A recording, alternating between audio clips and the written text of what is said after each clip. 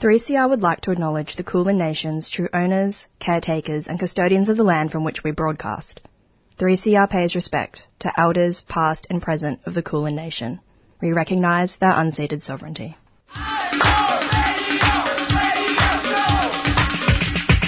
This is 3CR Breakfast. Oh, yeah.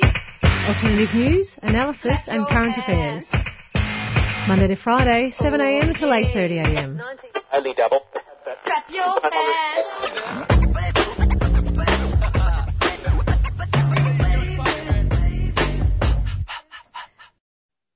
Good morning, listeners. You're on Thursday Breakfast, 3CR 855 AM.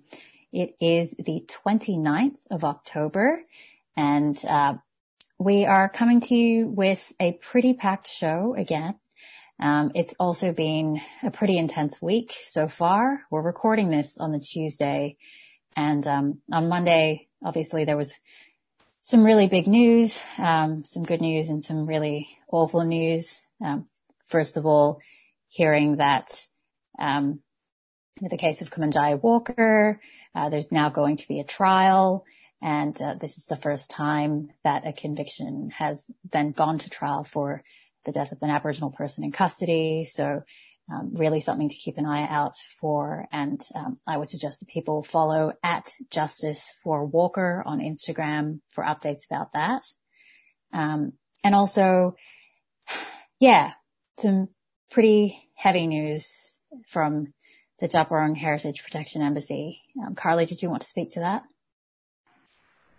Yeah, so listeners, you might already be aware that there has been some destruction already of some of the sacred sites at Djab Wurrung. And already earlier this week, there's been 50 arrests, and I'm sure that we'll see some more, police arrests later on this week. And Priya, I believe you've got the details for listeners so that they can call the Premier and also other people in government, to try and stop police, arresting more people and cutting down sacred trees. This is an update from Wednesday, the 28th of October. So the Victorian Supreme Court agreed to issue an injunction realignment of the Western Highway until 2 p.m. on the 29th of October. So that's today, Thursday, in relation to the Djab Wurrung trees. And the matter is being listed for a directions hearing in the practice court at 10:30 a.m. this morning. That is Thursday, the 29th of October. The matter is being raised between Marjorie Thorpe versus the head of Transport for Victoria, the Minister of Transport, and the Secretary for the Department of Transport and the State of Victoria.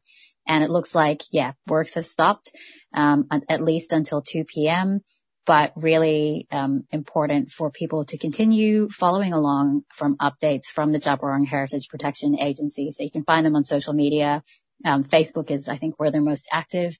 And if you can support there by trying to get to camp to bolster defense of the trees, and also try and call into the Premier's office, call Sussan Lay's office, call Major Projects Victoria, just to let them know that you're really distressed, as we are, about the directions tree being cut down, and we want to prevent any further destruction. So it's been a pretty heavy time, but I think the conversations that we're trying to have this week as well are looking towards how we grapple with crisis, how we grapple with some of these concerns and move forward a bit. So, Carly, do you want to kick us off with a rundown? Yeah, so first up, you'll hear a conversation that I have with Adam Wilson, who is the Senior Drug Outreach Lawyer at Fitzroy Legal Service. And he speaks to me about the effects that policing and surveillance amidst COVID-19 is having on some of Fitzroy Legal Services clients. After that, I speak with Aisha, who's a Batak and Jawa mother, storyteller, and community organizer, who joined me to discuss their narrative essay Undocumented, which was released earlier this month by Incendium Radical Library. Undocumented will be launched online on the 6th of November, and you can head to our Instagram at 3CR Thursday Breakfast and check the links in our bio to find out more information about that release, and figure out where to find the book as well. And then we hear an interview with new Senator for Victoria, Lydia Thorpe, and she joins Viv Marlowe and Maruki Onus from 3CR's The Black Bloc. And they discuss Senator Thorpe's first week in Parliament and her plans for bringing grassroots Aboriginal voices to the Senate. And finally, I speak with Hannah Amwiro, who's a board member at Radio Skid Row in Sydney. Hannah speaks with me about the recent cuts to Radio Skid Row's operational funding and the station's push this week to fundraise to be fully grassroots and community owned. I know that Radio Skid Row is based in Sydney's inner west, but I really encourage all of you who love listening to Radical Radio to make sure that you stay tuned in for that interview and spread the word about the fundraiser so that we can keep Radio Skid Row alive. Now we'll go to Kate Kelly with the news.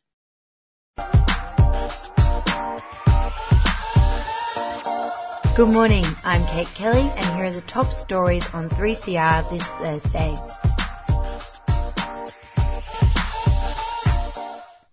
A parliamentary inquiry has heard that black deaths in custody should be independently reviewed by First Nation investigators, with the levels of Aboriginal and Torres Strait Islanders behind bars at inhumane levels. So the inquiry is in its first week of examining the high rates of overrepresentation of Aboriginal and Torres Strait Islander peoples in jails across New South Wales. Tony McAvoy, who's the New South Wales Bar Association and Australia's first Indigenous Silk, told the parliamentary inquiry that independent oversight is needed to improve accountability of Aboriginal and Torres Strait Islander deaths in custody. The inquiry heard there have been 50 separate reports on Indigenous deaths in custody, with Mr Avoy saying that the previous recommendations from dozens of reports and recommendations could hold the key for change. So families of those who have lost loved ones in custody hope that this inquiry will bring about systematic change, with more than 120 submissions from families, advocates and legal experts. And closer to home, Melbourne's arts and live music scene has this week witnessed the much-loved Cultural Institution Festival Hall being sold to the Hillsong Church. Announcing the news of the sale via YouTube, the Hillsong founder told his congregation that by God's grace we've been able to purchase Festival Hall. So the news comes just 2 years after the venue was granted permanent heritage protection following attempts by developers to demolish the building in order to make way for yet another apartment block. At the time the venue was on the market, a consortium of entertainment groups was looking to purchase the venue. However, when COVID-19 closed Melbourne's live entertainment venues in March, that transaction fell through. Hillsong, the underbidder, was quickly placed into due diligence, which was finally successful and settled on October 16 to the tune of over $23 million. And the Climate of the Nation report has found that 80% of Australians think heating effects are now being felt, and only 12% have backed the government's gas-led recovery. So the latest Climate of the Nation report, an annual national survey of almost 2,000 voters that has been running for 13 years now, was launched on Wednesday by New South Wales Environment and Energy Minister Matt Keane. The survey has found that 74% of the sample remains concerned about climate change, which is the same level as last year, and 80% of respondents think we are already experiencing climate change impacts. So over the past 5 years, the number of Australians saying they believe in climate change is already happening has increased by 15 points. The survey shows the number of Australians who think we experience the impact of climate change a lot has increased from just 33% in 2016 to 48% in 2020. And the survey also suggests Australians are cool on the Morrison government's gas-led recovery, with 59% of respondents saying the recovery should be powered by renewables compared to 12% who favour gas.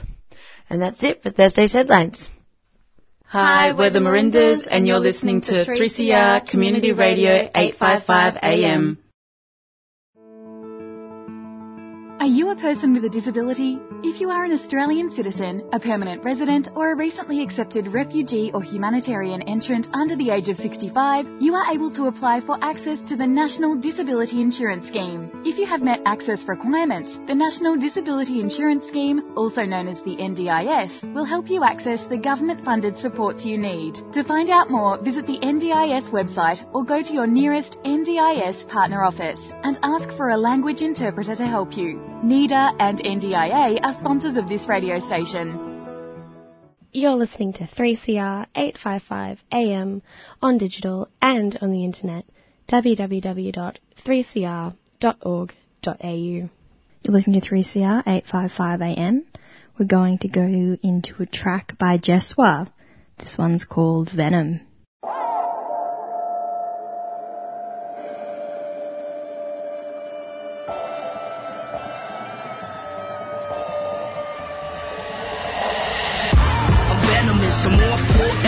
My enemies are envious and jealous of this excellence. I keep you hooked like methamphetamine.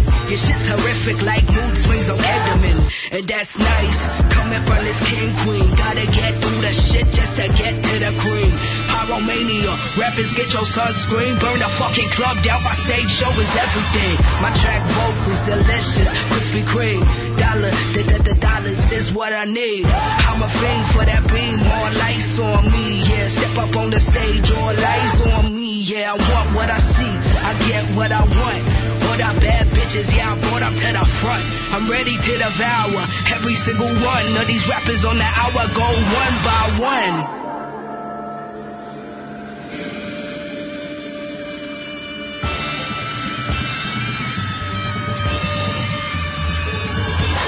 Get it, still waiting for the credit. Got venom in my lyrics, bodies drop when I spit it. Come and get it, I speak it how I live it. I'll make the haters live it at the way that I kill it. Come and get it, still waiting for the credit. Got venom in my lyrics, bodies drop when I spit it. Come and get it, I speak it how I live it. I'll make the haters live it at the way that I kill it. I keep a bouncer like a pair of double D's. I'm awake when you sleep from the flights overseas. I know they waiting for the day that I leave, but I wrote this song just to haunt them in their dreams. And you can tell by the way that I lean that I do this with ease, and it ain't a damn thing. Off the stage I can still hear them scream, and I came a long way from long lines in the lane. Got myself at the gutter, still sounding like butter, still moving like a runner. Throw me to the dogs, but I'm bad to the bone. Keep throwing their rocks, but my body made of stone. I put them in a line, then I cut them like blow. Clever with the rhymes, make it glitter till it's gold. When I arrive at the gates, the first thing I say is, hey bro, get the fuck off my throne. Come and get it, still waiting for the credit. Got venom in my lyrics, bodies drop when I spit it. Come and get it, I speak it how I live it. I'll make the haters live it at the way that I kill it. Come and get it, still waiting for the credit. Got venom in my lyrics, bodies drop when I spit it. Come and get it, I speak it how I live it. I'll make the haters live it at the way that I kill it.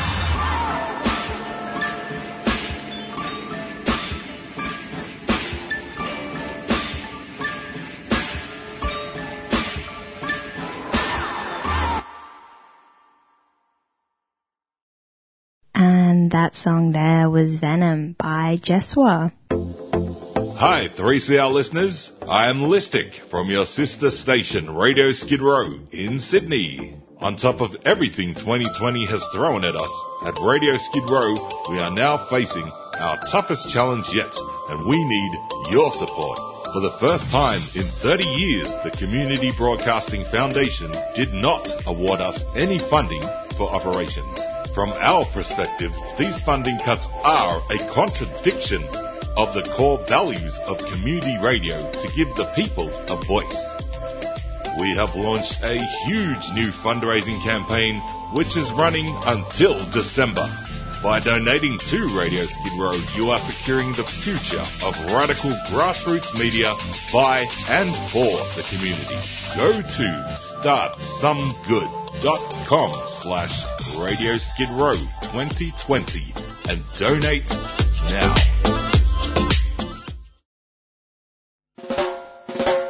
You're listening to 3CR Community Radio, Melbourne's voice of dissent. 3CR Community Radio, 855 on the AM dial, streaming live at 3cr.org.au or on 3CR Digital in Melbourne.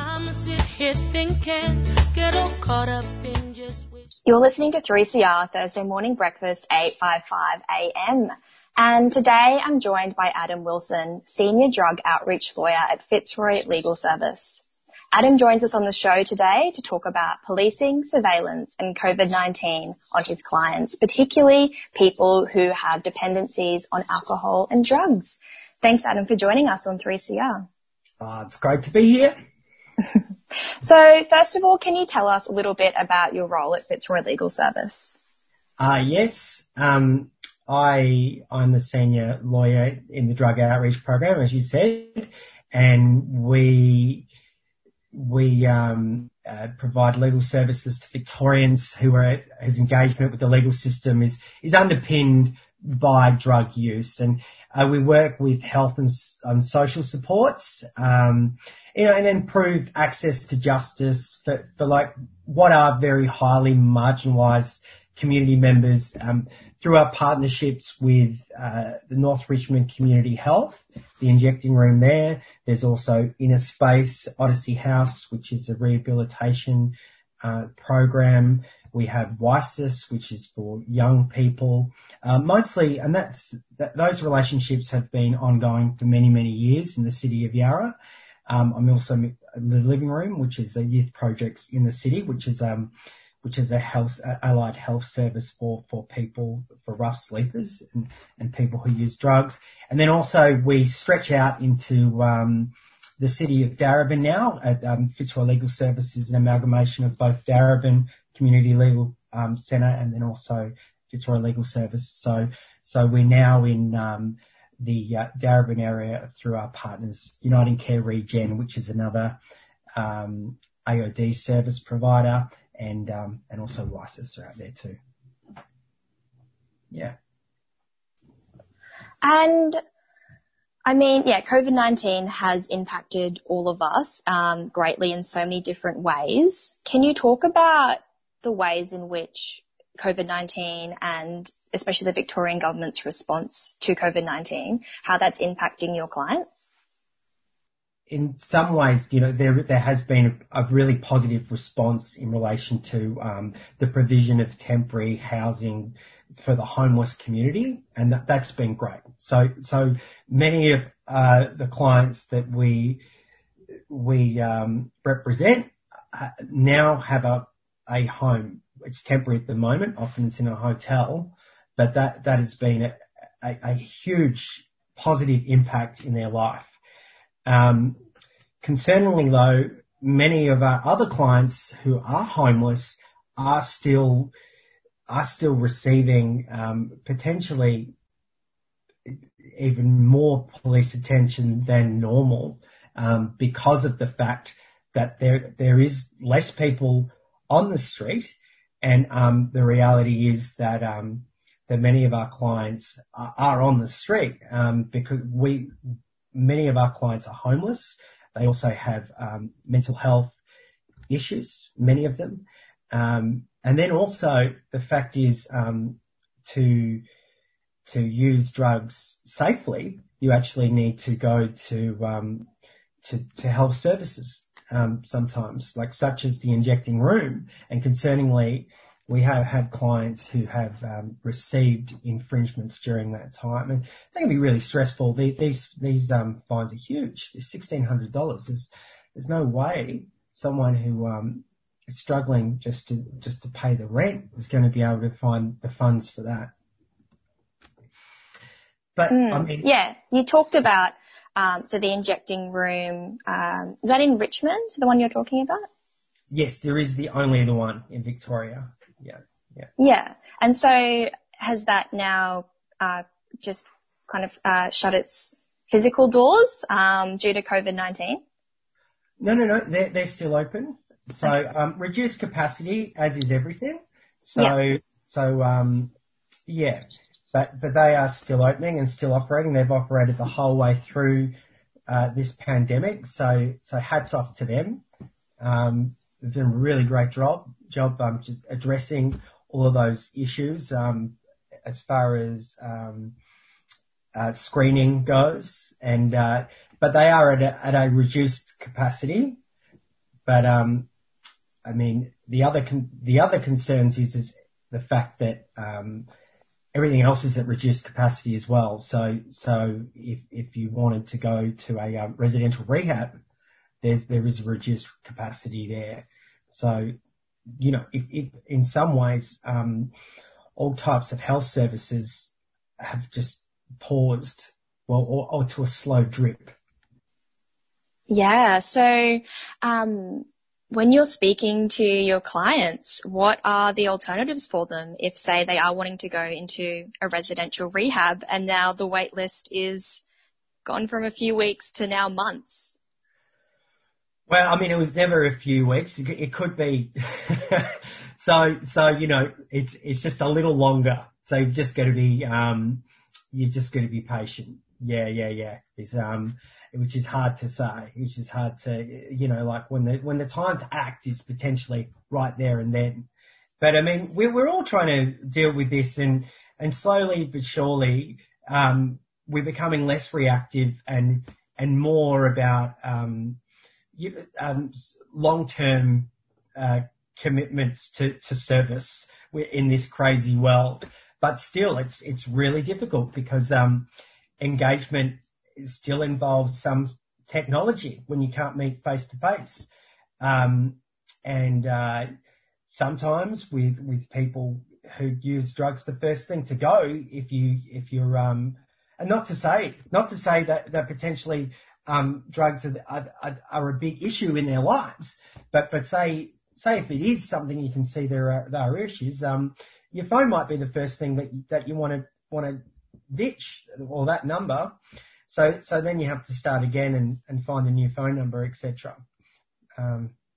So, you know, that's been a blessing for the clients in relations to engagement, being able to pick up the phone and talk to your worker instead of potentially being homeless, potentially having all these health issues, physical health issues, mental health issues, and having another appointment that you have to remember. The phone starts ringing, you can answer it, and then you are engaging with that worker. I mean, that's been a real positive. But on the other end of that, if you don't have that technology, it's been a massive barrier to services, and also the court now, because the court is completely online. You can't go to the court. If you go to the court, you will be refused entry.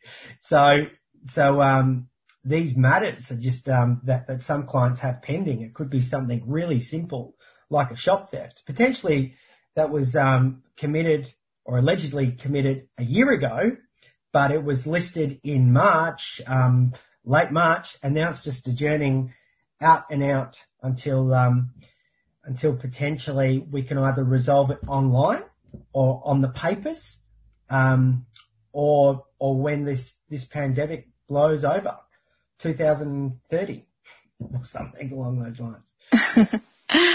And you did briefly talk about a lot of your clients receiving more fines. Can you talk a little bit about that?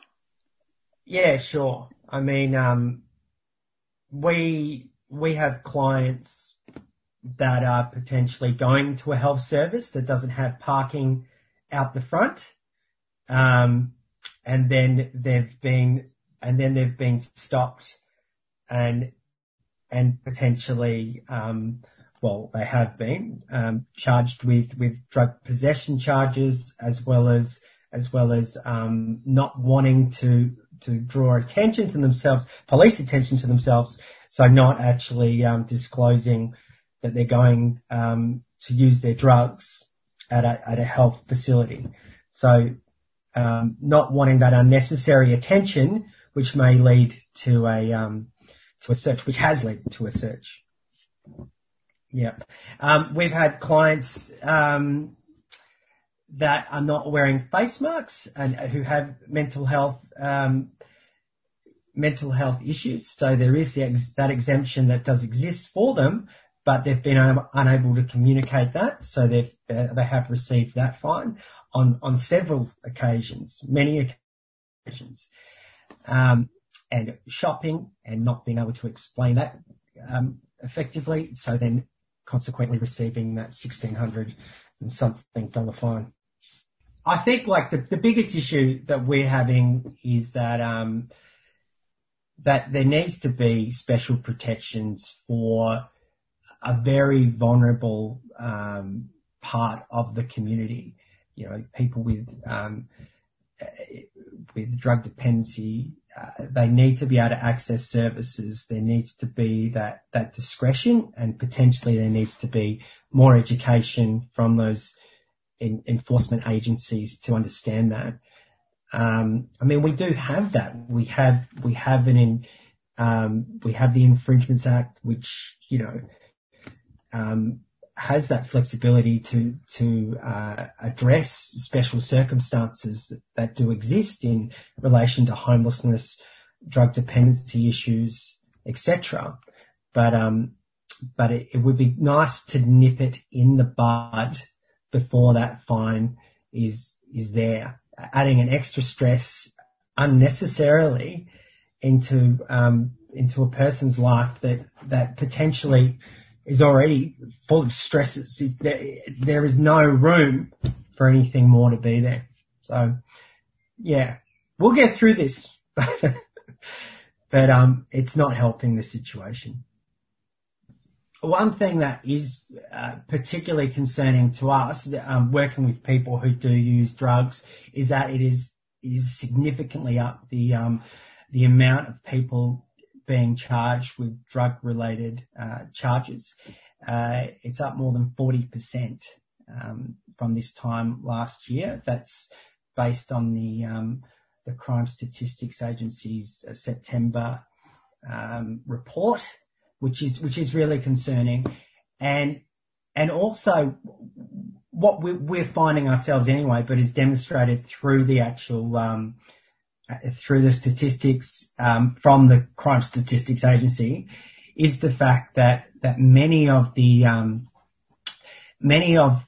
people who are being charged, well, receiving an infringement for COVID-19, most aren't actually being charged with anything else. But when they are, the 14% of offenders who are, there's 4%, there's 190, so I think that's 4% of that are charged with drug possession. And then the others are really common for we see with our clients who are also homeless. So they're charges of being drunk and disorderly in a public place, breaching bail conditions. But these sort of, to us, are red flags, and also prohibited and controlled weapons, which are normally often just something like scissors in the pockets, which is what you're going to have if you're homeless, and it's just a utility that you have for day-to-day needs. But it's just something that I would flag. Well, that's all we have time for on 3CR Thursday Morning Breakfast with Adam Wilson. So thank you so much, Adam, for joining us. Thank you. You're listening to 3CR 855 AM on digital and on the internet, www.3cr.org.au. You're listening to the Thursday Breakfast Show on 3CR 855 AM. Next up, you'll hear an interview with Aisha, who's a Batak and Jawa mother, storyteller, and community organizer on their narrative essay Undocumented, which was released earlier this month by Incendium Radical Library. Undocumented will be launched online on the 6th of November. Hi, Aisha. Thank you so much for taking the time to join me on the show. Hi, Priya. Thanks for having me. So could you start by letting listeners know a little bit more about yourself and about the community work that you do? Yeah, for sure. So hi, I'm Aisha, and I am a Batak and Jawa mama from who was born here and grew up on unceded Cabrogal land, which is known as Southwest Sydney, between Liverpool and Bankstown. I guess in terms of the community organising that I do, it has changed a lot over the years, I think earlier on in my political journey, I was more inclined or more attracted to like direct action in regards to, I guess, like issues around asylum seekers and refugees and detention. And then whilst that's still very near and obviously very personal to me, I think I'm trying to focus a little bit more on like my interpersonal relationships and organizing on a smaller scale in terms of like mutual aid and collective care, and trying to tie that into First Nations solidarity as much as I can. Yeah, that's essentially what I've been up to. And this is definitely sort of the year for digging deep and investing in those immediate networks of care. And I think a lot of people are learning for the first time what mutual aid is, and how it operates to sort of bypass, the crumbling state architecture and privatized services that really, don't hold us in the way that we need to be held. So your book, Undocumented, recently came out via Incendium Radical Library. How did you first conceive of the piece, and how does it relate to some of that community work that you do?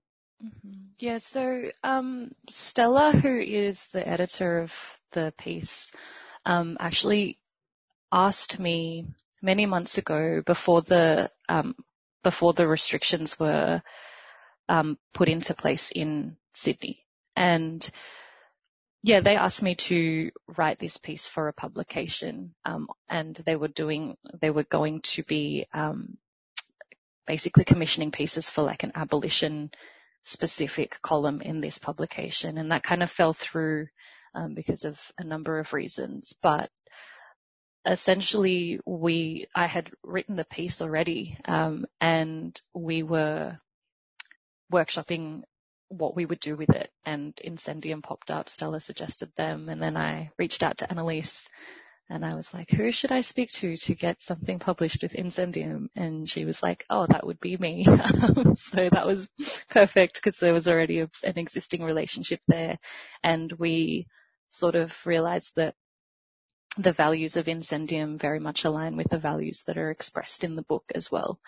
So initially, yeah, I guess this book was Stella approached me to write the piece because we were organizing in similar spaces with regards to prisoner solidarity and collective care in general. It was kind of around when people were starting to organize like more Black Lives Matter related protests, and there seemed to be a very urgent need for some kind of foundations of care during that time.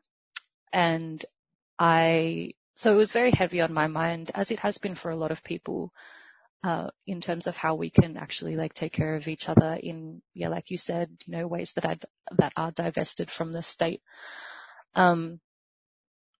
So it was kind of written at the same time as I was organizing those networks of care, or part of the collectives that were organizing those networks of care and mutual aid. And it just has taken its own, like the text itself has taken its own life, that was very much influenced by a lot of that work, I guess. Yeah, it definitely did not start, like when I was writing it in the beginning, it definitely felt like it was going to be something else. And now that I look back on it, it feels like it had its own, destiny, and it reached that point, which I'm really grateful for, and obviously very thrilled about.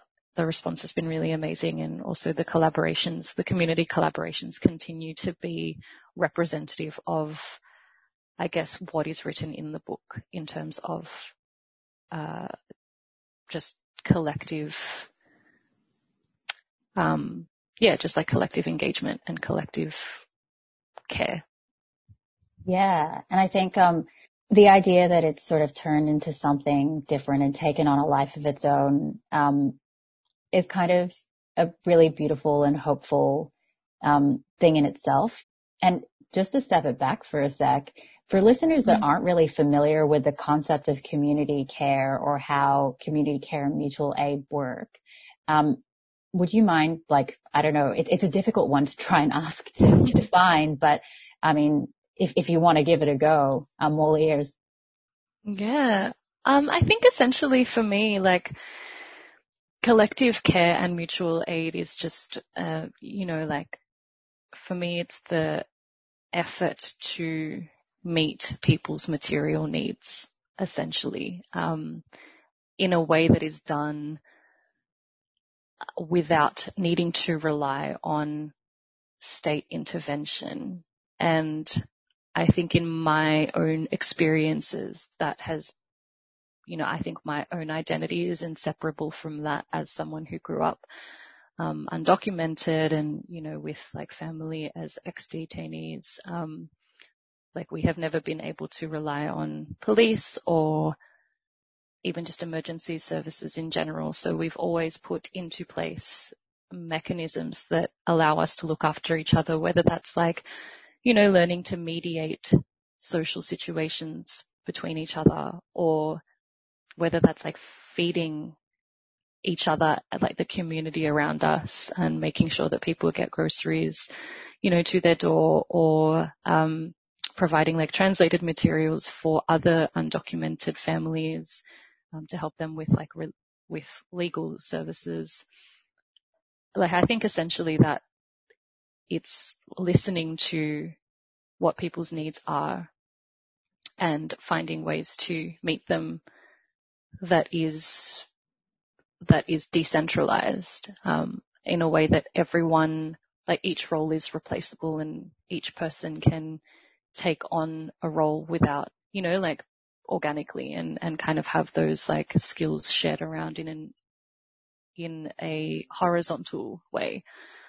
That's what it is to me. I think it shifts and changes for a lot of people, depending on their own personal contexts. But for me, it's mostly about material and emotional needs being met without a reliance on the state.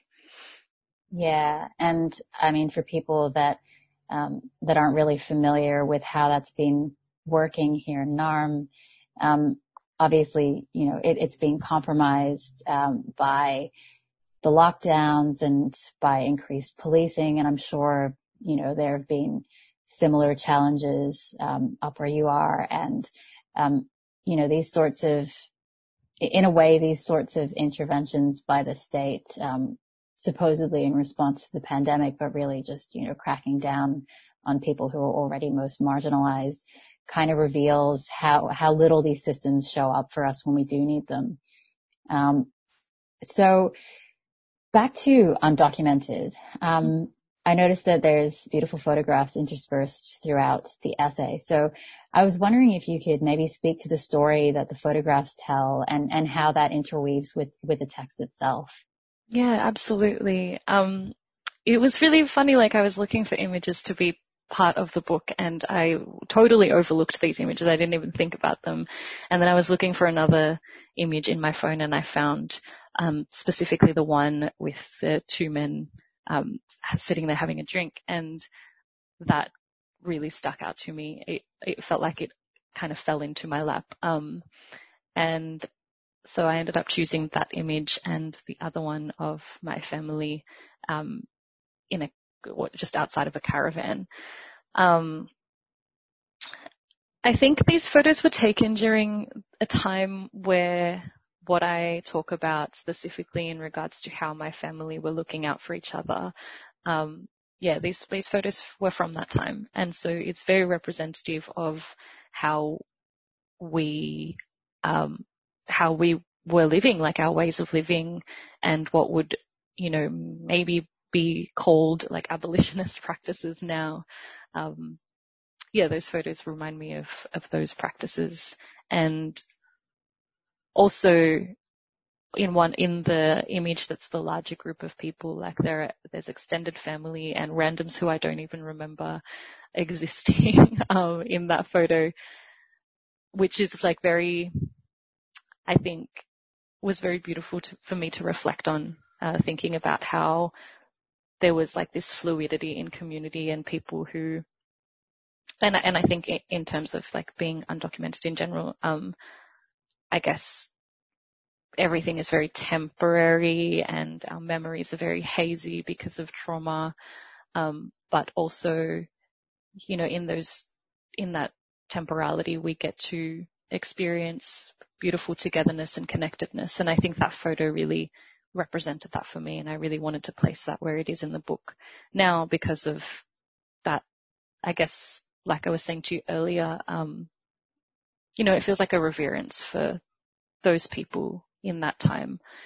And then the other one is just of my dad and my uncle having a nice time, even though, you know, very shortly after that photo was taken, some really messed up stuff happened in terms of like deportations and detention. So yeah, it's just a celebration of the joy that we can cultivate in regardless of all of the distress that's happening around us, or in spite of that distress, I think.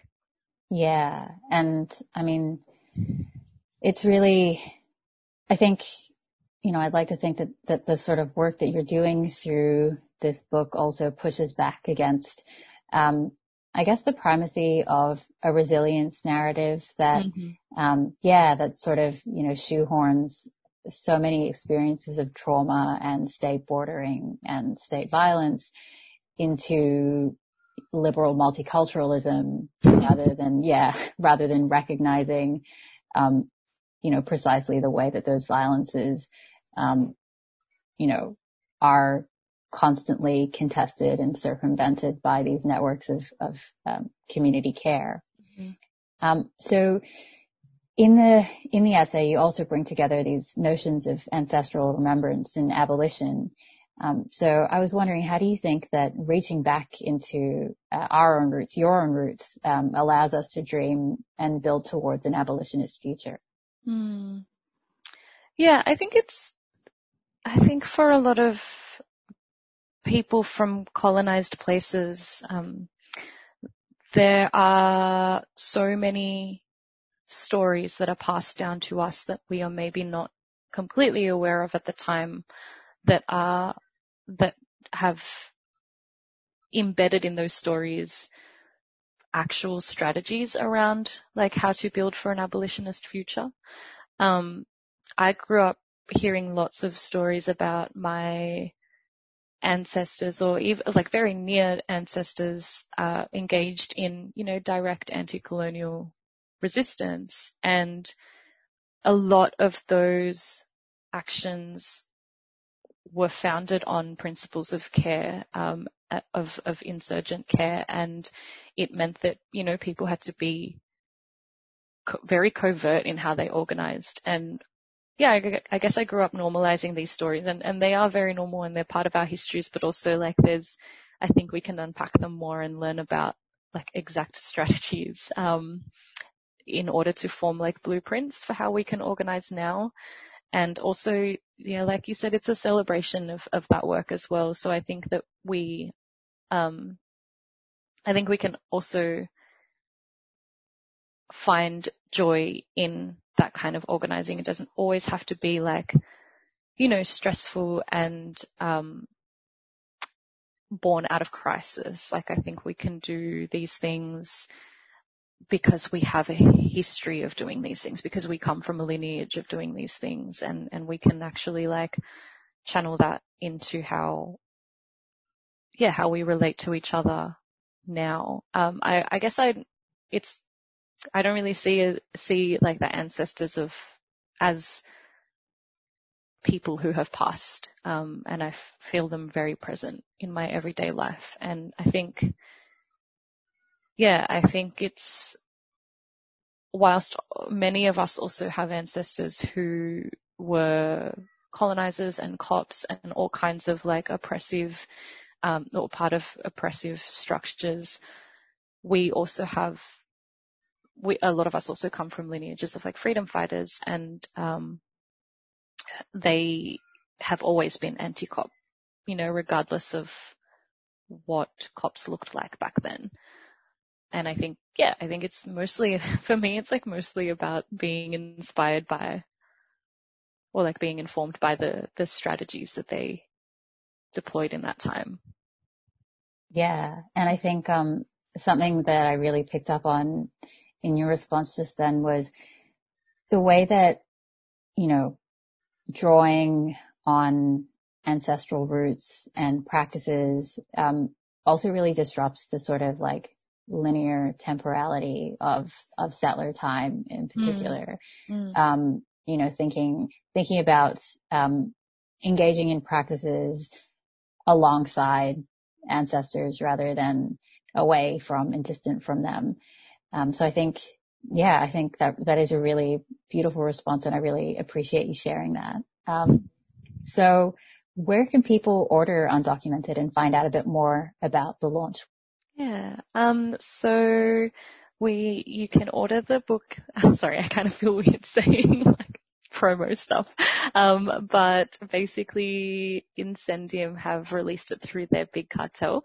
There's currently the first run sold out, but there is a pre-order happening for another small run, and the launch will be, you can find those details on the Fern Collective, either Facebook or Instagram, or on the Incendium 1-2, I believe, which is coming up in a couple of weeks on November 6th.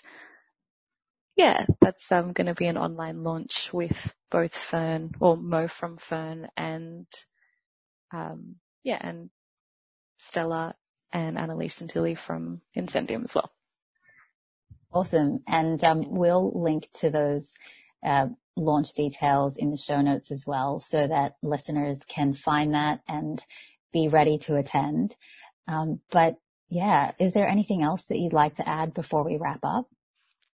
I think that's all. Thank you so much for having me. I really appreciate you, like you said, like amplifying the work, and also just holding space for community in general. Thank you. Of course. Yeah. Thank you so much for taking the time, and all the best with the launch. Thank you so much. And we're back on Thursday Breakfast, 3CR 855 AM. So you just heard an interview with Aisha, who's a Batak and Jawa mother, storyteller, and community organizer, who joined me to speak about their narrative essay, Undocumented. Undocumented was released earlier this month by Incendium Radical Library, which is based here in Naarm, and it's going to be launched online on the 6th of November.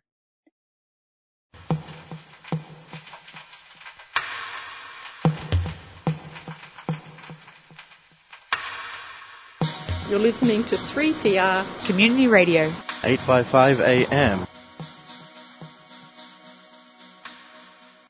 You're on 3CR Thursday Breakfast.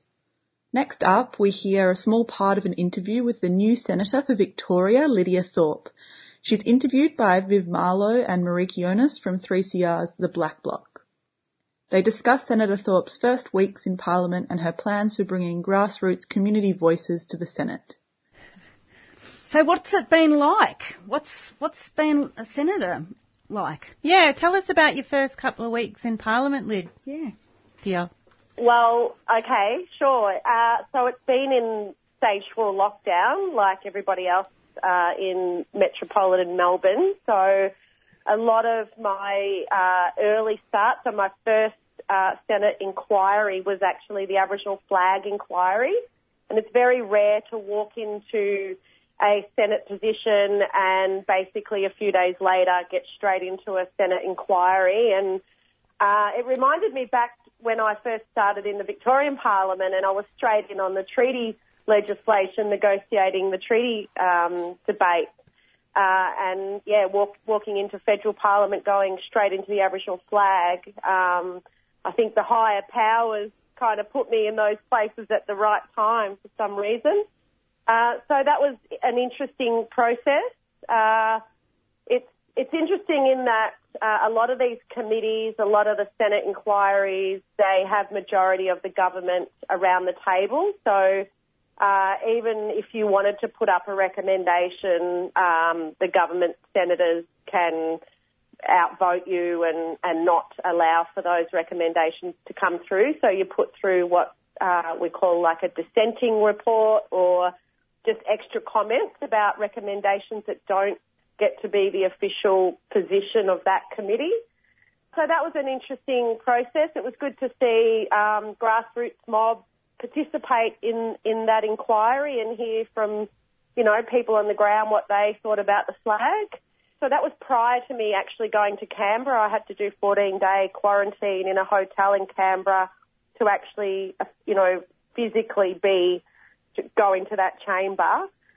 But to be welcomed by traditional owners, Ngambri and Ngunnawal mob was just incredibly important for me as a black woman and following, you know, proper protocol. So that was just incredible down at the embassy. It started to rain, which was actually nice to have a bit of rain on us. So I was a bit worried at first about the hair and the shoes and the makeup, but Aunt, you know, soon put me in my place, threw the umbrella to the side and said, no, my love, you've got to feel that rain. And I tell you what, when I did, it was just incredible. So that gave me the courage to then walk into that place and give a salute and let that chamber know that I'm bringing in grassroots voices here and a struggle, you know, a age-old, 240-year-old struggle into a place that denied our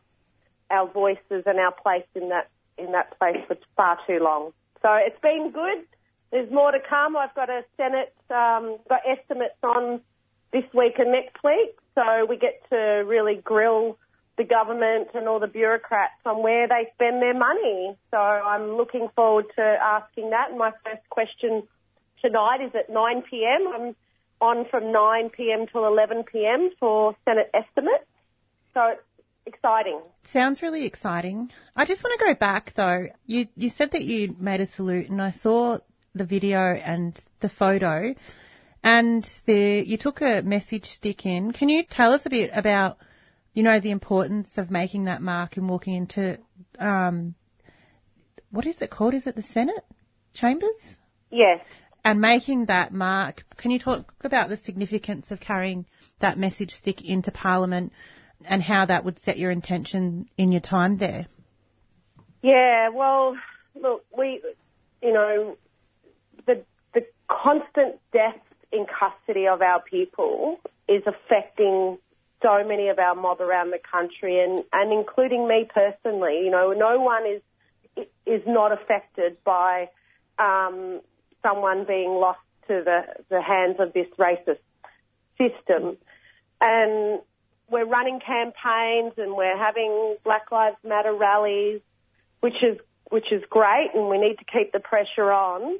But I wanted to go in there with that voice and with that struggle to highlight to the Senate, but also to the media, that each of those markings on that stick represents a life taken by the system that they all endorse, that continually oppresses our people and ultimately kills us.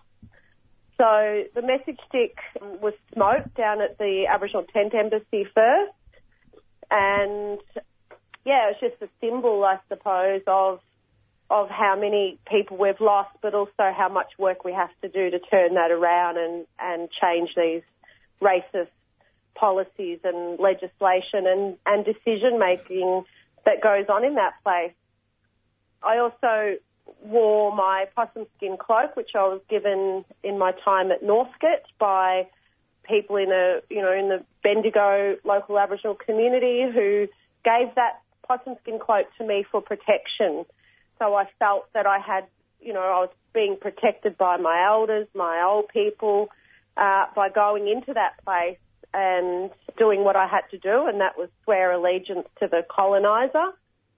So I felt I still had that protection by wearing my possum skin. So it was a rash decision to put my fist up. I only thought about it the night before. It freaked out my staff. They were a bit worried when they got a text the next morning saying, I'm going to put my fist up. Good morning, everybody. And that sent everyone into a bit of a his, but I felt that it was important to not just walk in there, but to send a strong message from our people. And that was sent, and I hope, received. I wanted to ask, have you had any, I know it's early days, but have you had anything that surprised you about your role so far that you didn't expect?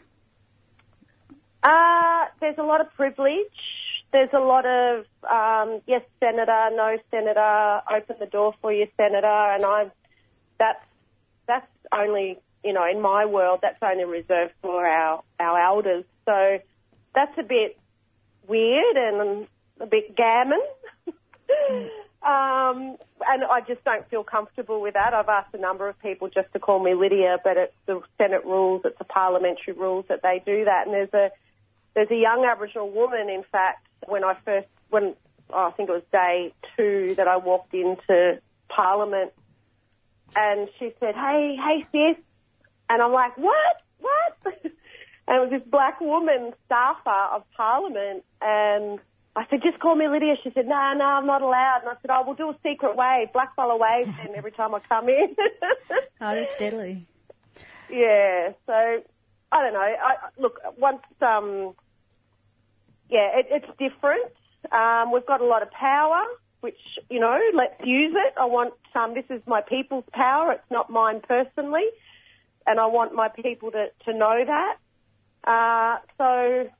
Otherwise, it's also, just a job for me, and it's a job that I'm taking very seriously. And it's a job where I'll continue to fight for our people's rights and the betterment of our people. Oh, I think we wanted to ask you a little bit about growing up in Collingwood, because 3CR is in Fitzroy, Collingwood, and a lot of the listeners and community radio supporters and presenters are all from this area. And you're from Collingwood, and I know that you've said that a lot in your media and your campaigning.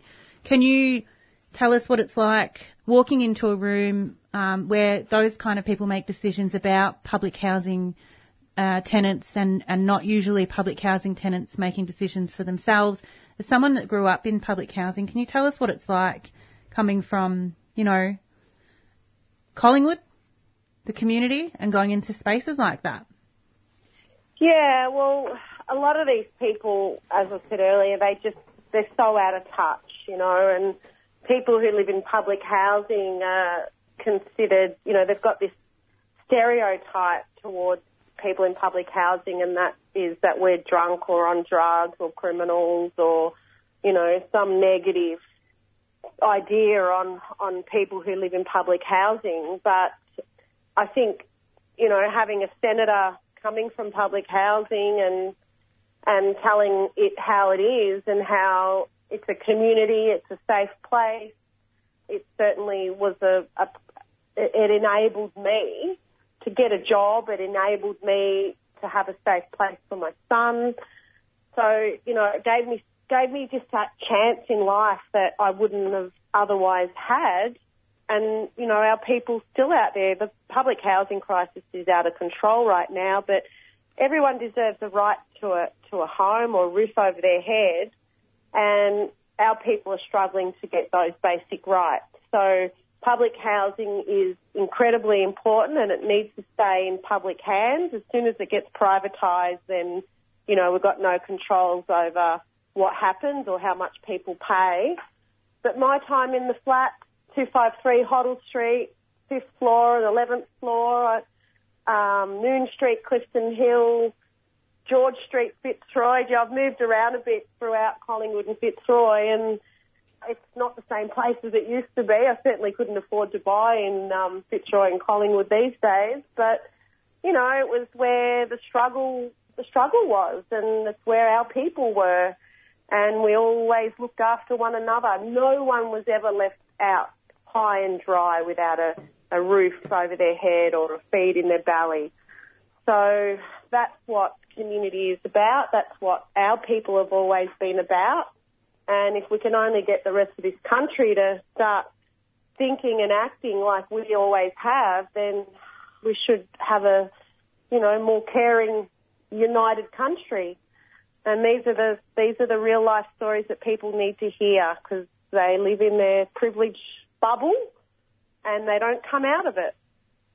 Just then you heard a small part of an interview with the new Senator for Victoria, Lydia Thorpe, interviewed by Viv Marlowe and Mariki Onus from 3CR's The Black Bloc.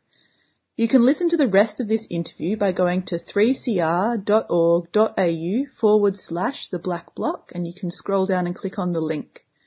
And you can also hear The Black Bloc live on 855 AM Mondays from 11 AM to 1 PM. You're on 3CR Thursday Breakfast. Goongerah Environment Centre is a grassroots community organisation campaigning for East Gippsland's precious forests. For over 15 years, we've been using direct action, citizen science and community engagement to stop the continued logging of precious native forests and threatened species habitat.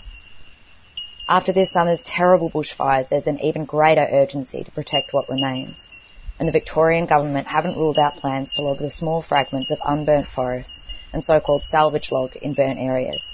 It's now so important that forests and wildlife are protected so they can recover. Head to gecko.org.au to keep updated with the latest news and to get involved. Gecko acknowledges the logging is happening on the stolen lands of the Gunnakurnai and Bidwell and Monaro people, and that sovereignty was never ceded. A 3CR supporter. And we're back on Thursday Breakfast, 3CR 855 AM. Next up, you're going to hear an interview with Hannah Amwiro, who's a board member at Radio Skid Row in Sydney. Hannah joins me on the show to talk about the recent cut in Radio Skid Row's operational funding and the station's push this week to fundraise to be fully grassroots and community owned. Hi, Hannah. Thanks so much for taking the time to join me on the show. Hi, Priya. Thank you so much for having me on 3CR, and hello to all the 3CR listeners. Thanks so much for letting me take up some space on your airwaves.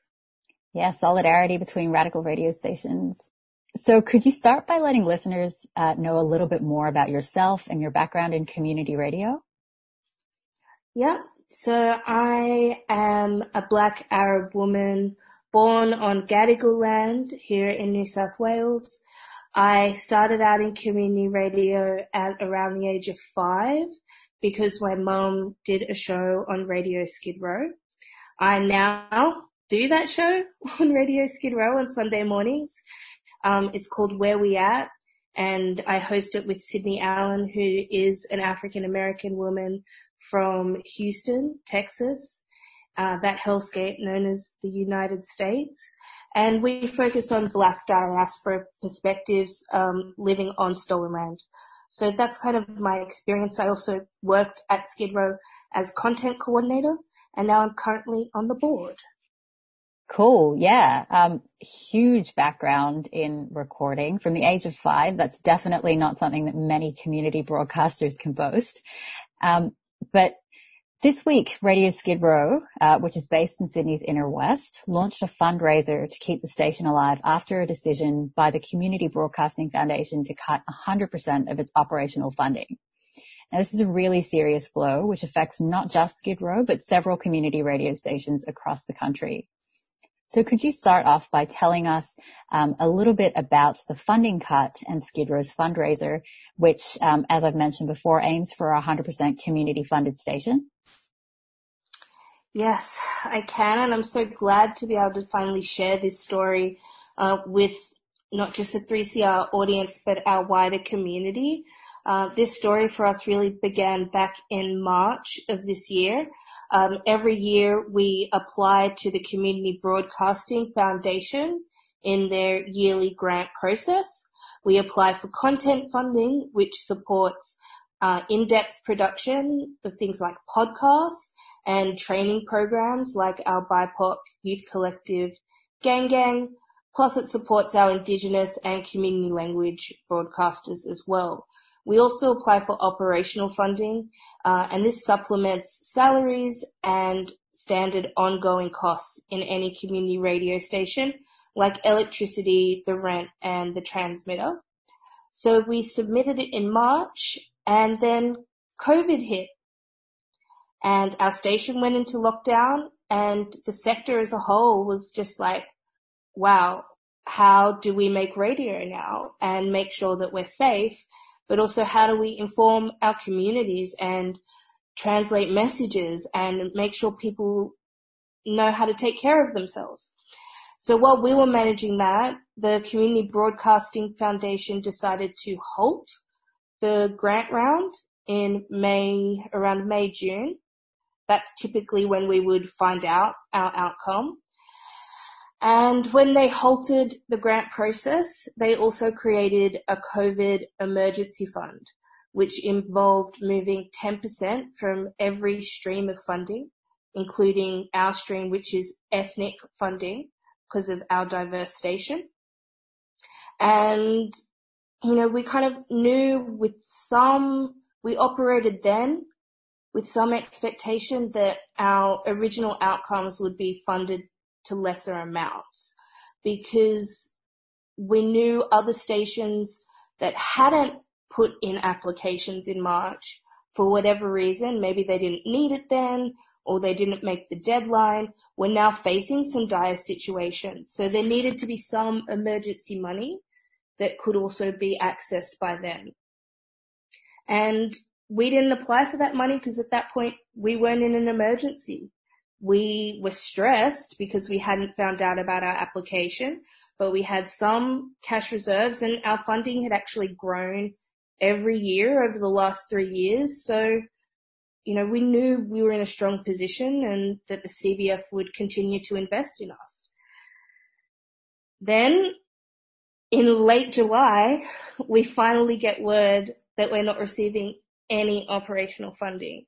So this is nearly a month into the financial year that this would fund. And we were so shocked, we were completely gutted, and it just didn't make any sense because as we spoke to other stations and heard that other stations had also received zero, and these were stations like us had high amounts of ethnic broadcasting hours. We have up to 40 hours a week in languages other than English on Radio Skid Row. So for stations like Skid Row to not receive any ethnic funding to make sure that those programs could stay on air, especially during a critical time, just didn't make any sense. And that's when we just started to investigate more and look at outcomes, look at the process. The Community Broadcasting Foundation said they followed process and it was a tough year because of this COVID fund, but it still didn't match up in zero. And what really reflected that was our content outcomes, which is decided still by the Community Broadcasting Foundation, but a separate committee. And all the applications, including ours on that side, only saw a 2.5% drop in funding. You weren't seeing these big, huge zeros. And that just told us one committee moved with empathy and the desire to really make sure everyone was supported and protected. And the other committee seemed to just lose sight of that. And that's a hard thing to pin down when it comes to a grant process. They followed all the steps, but it's just not in the spirit of community radio. And it's important that we ask those questions, that we hold them accountable. It's government funding, and it's there to support ethnic voices, diverse voices. And if it's not doing that, we need to ask why. Yeah. Absolutely. And I think, especially as you've mentioned during COVID, when, I know at least in Victoria, but I can pretty much assume nationwide, government messaging around the pandemic, around policing concerns, has really not been up to scratch when it comes to communities who speak languages other than English, communities that are really serviced by community broadcasters. And, especially during the uptick and sort of surge in Black Lives Matter movements around the world, to pull back on funding from a radical radio station that has really made it its mission to prioritize making space for these voices, it's really concerning and it's telling. Very much so. I over the last few months started saying on my show, Radio Skid Row, the station where Black lives have always mattered. And that is the case of Skid Row. And in the time we waited for our application to come through, we were thriving. People wanted to hear our voices. People needed to hear our voices. Community radio was vital to so many people, not just around the country, but around the world, to stay connected with communities. And that's when we kind of, we could have taken this and shut the doors. I stood in front of the station and said, do we close? Is this the end of our road? We've been around for 37 years. And everyone said, hell no. Like, we need to fight, we need to raise this money, and we need to make sure that this station is here, not just for us, but for generations to come. There are always going to be communities that need radio. And that's how we got to this fundraiser and turning to our community and saying, help us raise this $70,000 to keep this vital resource open and to keep it yours, to keep it yours. If you're just joining us, you're listening to an interview that I did with Hannah Amwiro, who's a board member at Radio Skid Row in Sydney. Hannah's joined me on the show to talk about the recent cut to Radio Skid Row's operational funding and the fundraiser that the station is organizing to keep the rent paid and the lights on. So with the fundraiser itself, the aim is, as we discussed, to be 100% community funded. Now, I was wondering if you could speak to what the difference would be in the way that the station is run if the funding is coming just from community rather than from the government grants that usually allow operational costs to be covered. Yeah, so what we've kind of been thinking about since this outcome, we've really kind of returned to our own history and what we can learn from it in terms of what a community-run and community-controlled organization can look like, and, where there may have been missteps in the past. And what we really see this money as being able to do is, one, set a precedent for, how much it costs to run a station in your community, but also to have funds that aren't attached to outcomes, that can just go towards making this community platform better in whatever way the community needs. And that means for future generations, as long as people need a space where their voice is heard, then we need to be there. And we need to make sure that's protected, and that only happens when we control the money, because we live in a capitalist world, unfortunately. Ain't that right? I mean, I think a really important thing that you touched on there is, delinking funding from outcomes. Community radio is a part of an organic ecosystem of, community relationships. And we're really kind of building here on what initially Skid Row was started to do and how it was taken over by ethnic broadcasters, by Indigenous people, by radical people, because it wasn't being managed in the right ways. And while we want the community's financial support, I still believe there is a need for national government funding. But we need to make sure that we're protected when that funding is not being managed in ways that support our work.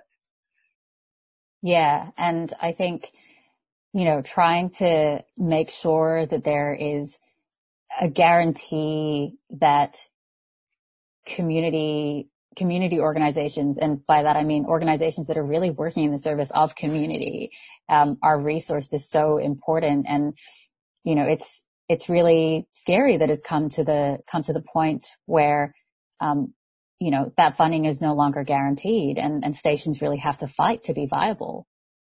And it's so sad to me because the Community Broadcasting Foundation itself said 67% of stations were requesting emergency funding.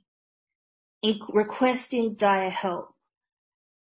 They knew this, and they still did this. And now thousands of hours of radio across the country that are sources of connection and resilience and survival for people are in jeopardy. That's why we're here, is to say that things like that are not right. I mean, this is why we want to make sure that we can have this conversation on this show, and that we sort of take it, to the broader community. The sort of role of community broadcasters in being embedded in communities, but also making a home for languages, for stories, that are not showcased in mainstream media, for counter narratives as well, it's just so important and really can't be overstated. Yeah, and I want to take that opportunity right now to thank 3CR here publicly, and the staff and team members and volunteers and producers who did know about this outcome and have been supporting us privately behind the scenes for the last few months, and just really staying solid in that community solidarity. Like this is $70,000 to us, but the general fight and the general principle here is so much bigger, and 3CR really understands that. And I just want to take the opportunity now to say thank you to you all. Thank you. Yeah. Yeah. So I think, in that vein of, speaking about solidarity and the value of community radio, I was just wondering, what have some of your best moments at Skid Row been, and what are some of your hopes for the station in the future? Well, as we said at the top, I've been on Skid Row since I was 5. I'm now 31, I think. I'm 31. So I have a lot of moments, and I would say, like, just as a whole, my childhood, my teenage years on air with my friends, we'd catch the school bus there and swap tapes and CDs at school and then play our friends' requests. Those years and that community really taught me something that I value so much now. As an adult and my time at Skid Row, I think Survival Guide, an amazing podcast by Lorna Munro and Joel Sherwood Spring. I was lucky enough to be a producer on season 1, and I was content coordinator at Skid Row during season 2, and that really reaffirmed for me what Skid Row is about. It took us back to those roots of Radio Redfern, where we were really supporting innovative, groundbreaking, radical voices who were fighting for sovereignty. That's that fight, right? It's against colonization, and that just reminded me so much of what Skid Row is really about. So I always say that that's, as an adult, my kind of the thing I really hold and value, because I learnt a lot about how Skid Row can be taken and preserved for another generation from the work that they did. Absolutely. And as an avid listener to Survival Guide, I can say that work is so valued, even beyond the communities that it's produced about and for. So where can listeners find out a bit more about Radio Skid Row itself? And, obviously, because we're in the Melbourne context here, but also where can people contribute to the fundraiser? Okay. So the fundraiser is startsomegood.com/Radio Skid Row 2020. And that's the crowdfunding platform we're using. It's an all or nothing platform. So if we don't raise the 70, we don't get the 70. So, Arij once called us, I don't know if, does everyone down there know Arij? I don't know if I can just say that, throw that out there. Arij Noor. Yeah, I think everybody should know Arij Noor. Arij Noor, who is on the rap, has been at 3CR too. She said, we're anarchists up here at Skid Row. That's what she said to me once. When we were comparing notes as producers, she said, oh, you guys are anarchists. So we went all or nothing. So it's startsomegood.com Radio Skid Row 2020, and we're trying to get to $70,000. We've had an amazing start. So let's just end this hellish year big. You know, let's end with something that'll make us feel really good and empowered to get us into the next year. For everything else Skid Row related, obviously follow us on social channels, Instagram, Facebook. Someone recently found the Twitter password. One day we'll tell that story, but that's just Community Radio Live. It's just Radio Skid Row. Yeah, and radioskidrow.org.au. Is that everything? Did you ask me about my hopes for the future or anything else? I did ask you about your hopes for the future. I was just going to say before that, we will also be including a link to the Radio Skid Row fundraiser on our Linktree, which is on our Instagram. So that's at 3CR Thursday Breakfast. And if you just click the link in our bio, you can get to the fundraiser. And it'll be in our show notes as well for this week. So if you head to 3cr.org.au/Thursday-breakfast, you should also be able to find a link to the fundraiser there. But yeah, before we wrap, what are some of your hopes for the future of Radio Skid Row, for the future of community radio?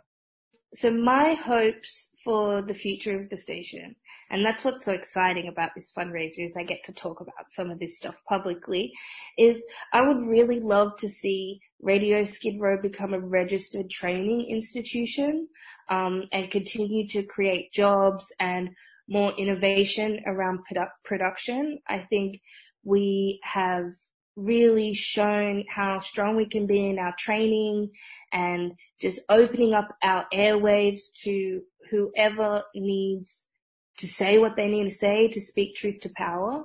And I'd love if we could do that all in-house. Just train, accredit, produce, distribute. You know, that's my hope. The more control we can have, the better. And then I'd love us to see us possibly birth another platform in the way our elders did with Radio Redfern. That's one of the few things that I haven't been able to work out how we could replicate. But if there's a community out there that feels like they need a space to grow the seeds of their own platform, then Radio Skid Row is willing to walk that path, or at least I am. And I'm on the board for a little bit longer. So, yeah, awesome. Those are my hopes. Well, I mean, look, I've had the privilege of being able to visit 98.9 FM in Mianjin and seeing just like how awesome the combination of in-house training and production and skill building and radio making is there. So, I mean, I think that would be awesome for Skid Row to go in that direction too. Yes, and shout out to our kin up there. You know, these are all our connections as radical content makers in this sector, whether it's 3CR, whether it's, you know, up in Queensland, whether it's in New South Wales, whether it's remote area, like we're all in this together and we're doing something really special and really vital. So yeah, shout out to all of you, anyone listening who's in this practice we call community radio. It ain't for the faint of heart at all. Absolutely. And, you know, I would love to talk to more people about community radio, about people's experience broadcasting. So, you know, hit us up on Instagram, hit me up on Twitter. Let's talk about it on air. But for now, Hannah, thank you so much for joining me. I really, really appreciate you taking the time to speak with me about this really important issue. And I wish you all the best for the fundraiser, and we'll keep promoting it. Thank you so much. And just shout out to everyone out there who's gone through this lockdown and is still fighting on so many other levels. We see you, we hear you, and we're going to keep spreading your messages up here too. That was an interview with Hannah Onwiro, who's a board member at Radio Skid Row in Sydney. Hannah took the time to join me on the show to discuss the recent cut to Radio Skid Row's operational funding and the station's push this week to fundraise to be a fully grassroots and community-owned station.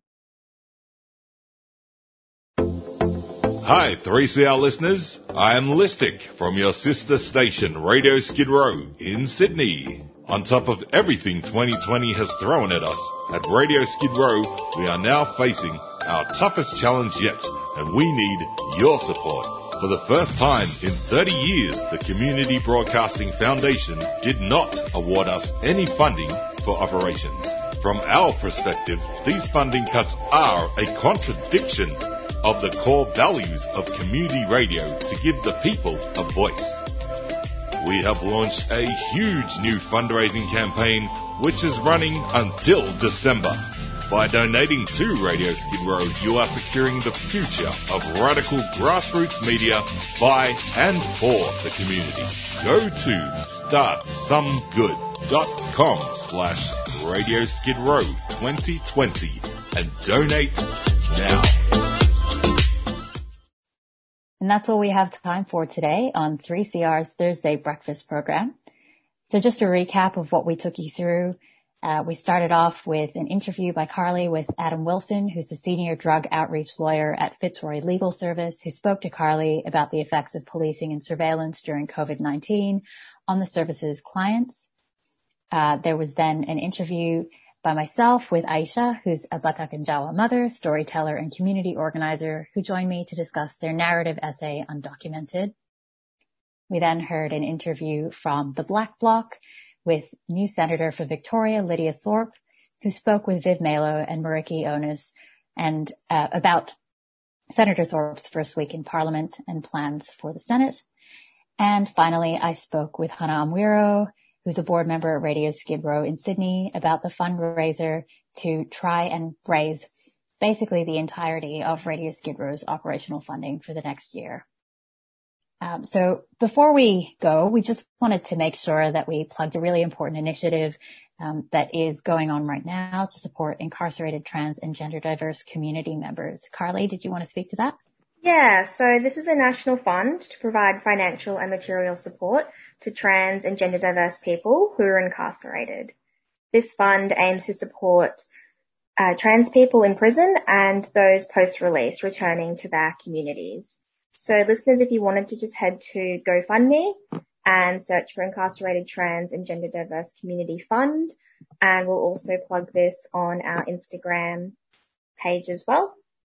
And yeah, really important to support this kind of fund. I think it's probably the first of its kind really in so-called Australia. And so often trans and gender diverse people are left out of conversations in regards to talking about prison and prison abolition. And yeah, this is such an important fund. It's going to be supporting people to buy gender affirming clothing and underwear, toiletries, binders, assisting families to provide phone credit, postage costs because it's so expensive for people just to be sending like letters to family and friends. This fund can also buy books and reading resources for people, and most importantly, medical expenses that aren't covered by the state. Yeah, so important, and really speaking to those conversations that we've had in the episode today about the importance of community care really holding people when the systems of the state and privatized services just don't cut it. So yeah, please do head there and check it out. And if you miss any of the show, you'll be able to find it on our website at www.3cr.org.au/Thursday-breakfast. But that's all we've got for you this week. So now to Lost in Science. See you, Carly. See you next week. 3CR Breakfast would like to thank the New International Bookshop, Melbourne's radical independent bookseller and venue, for their financial support of this program. You can find Nibs in the basement of Trades Hall in Victoria Street, Carlton, or check them out at nibs.org.au to find more information about upcoming discussions and events.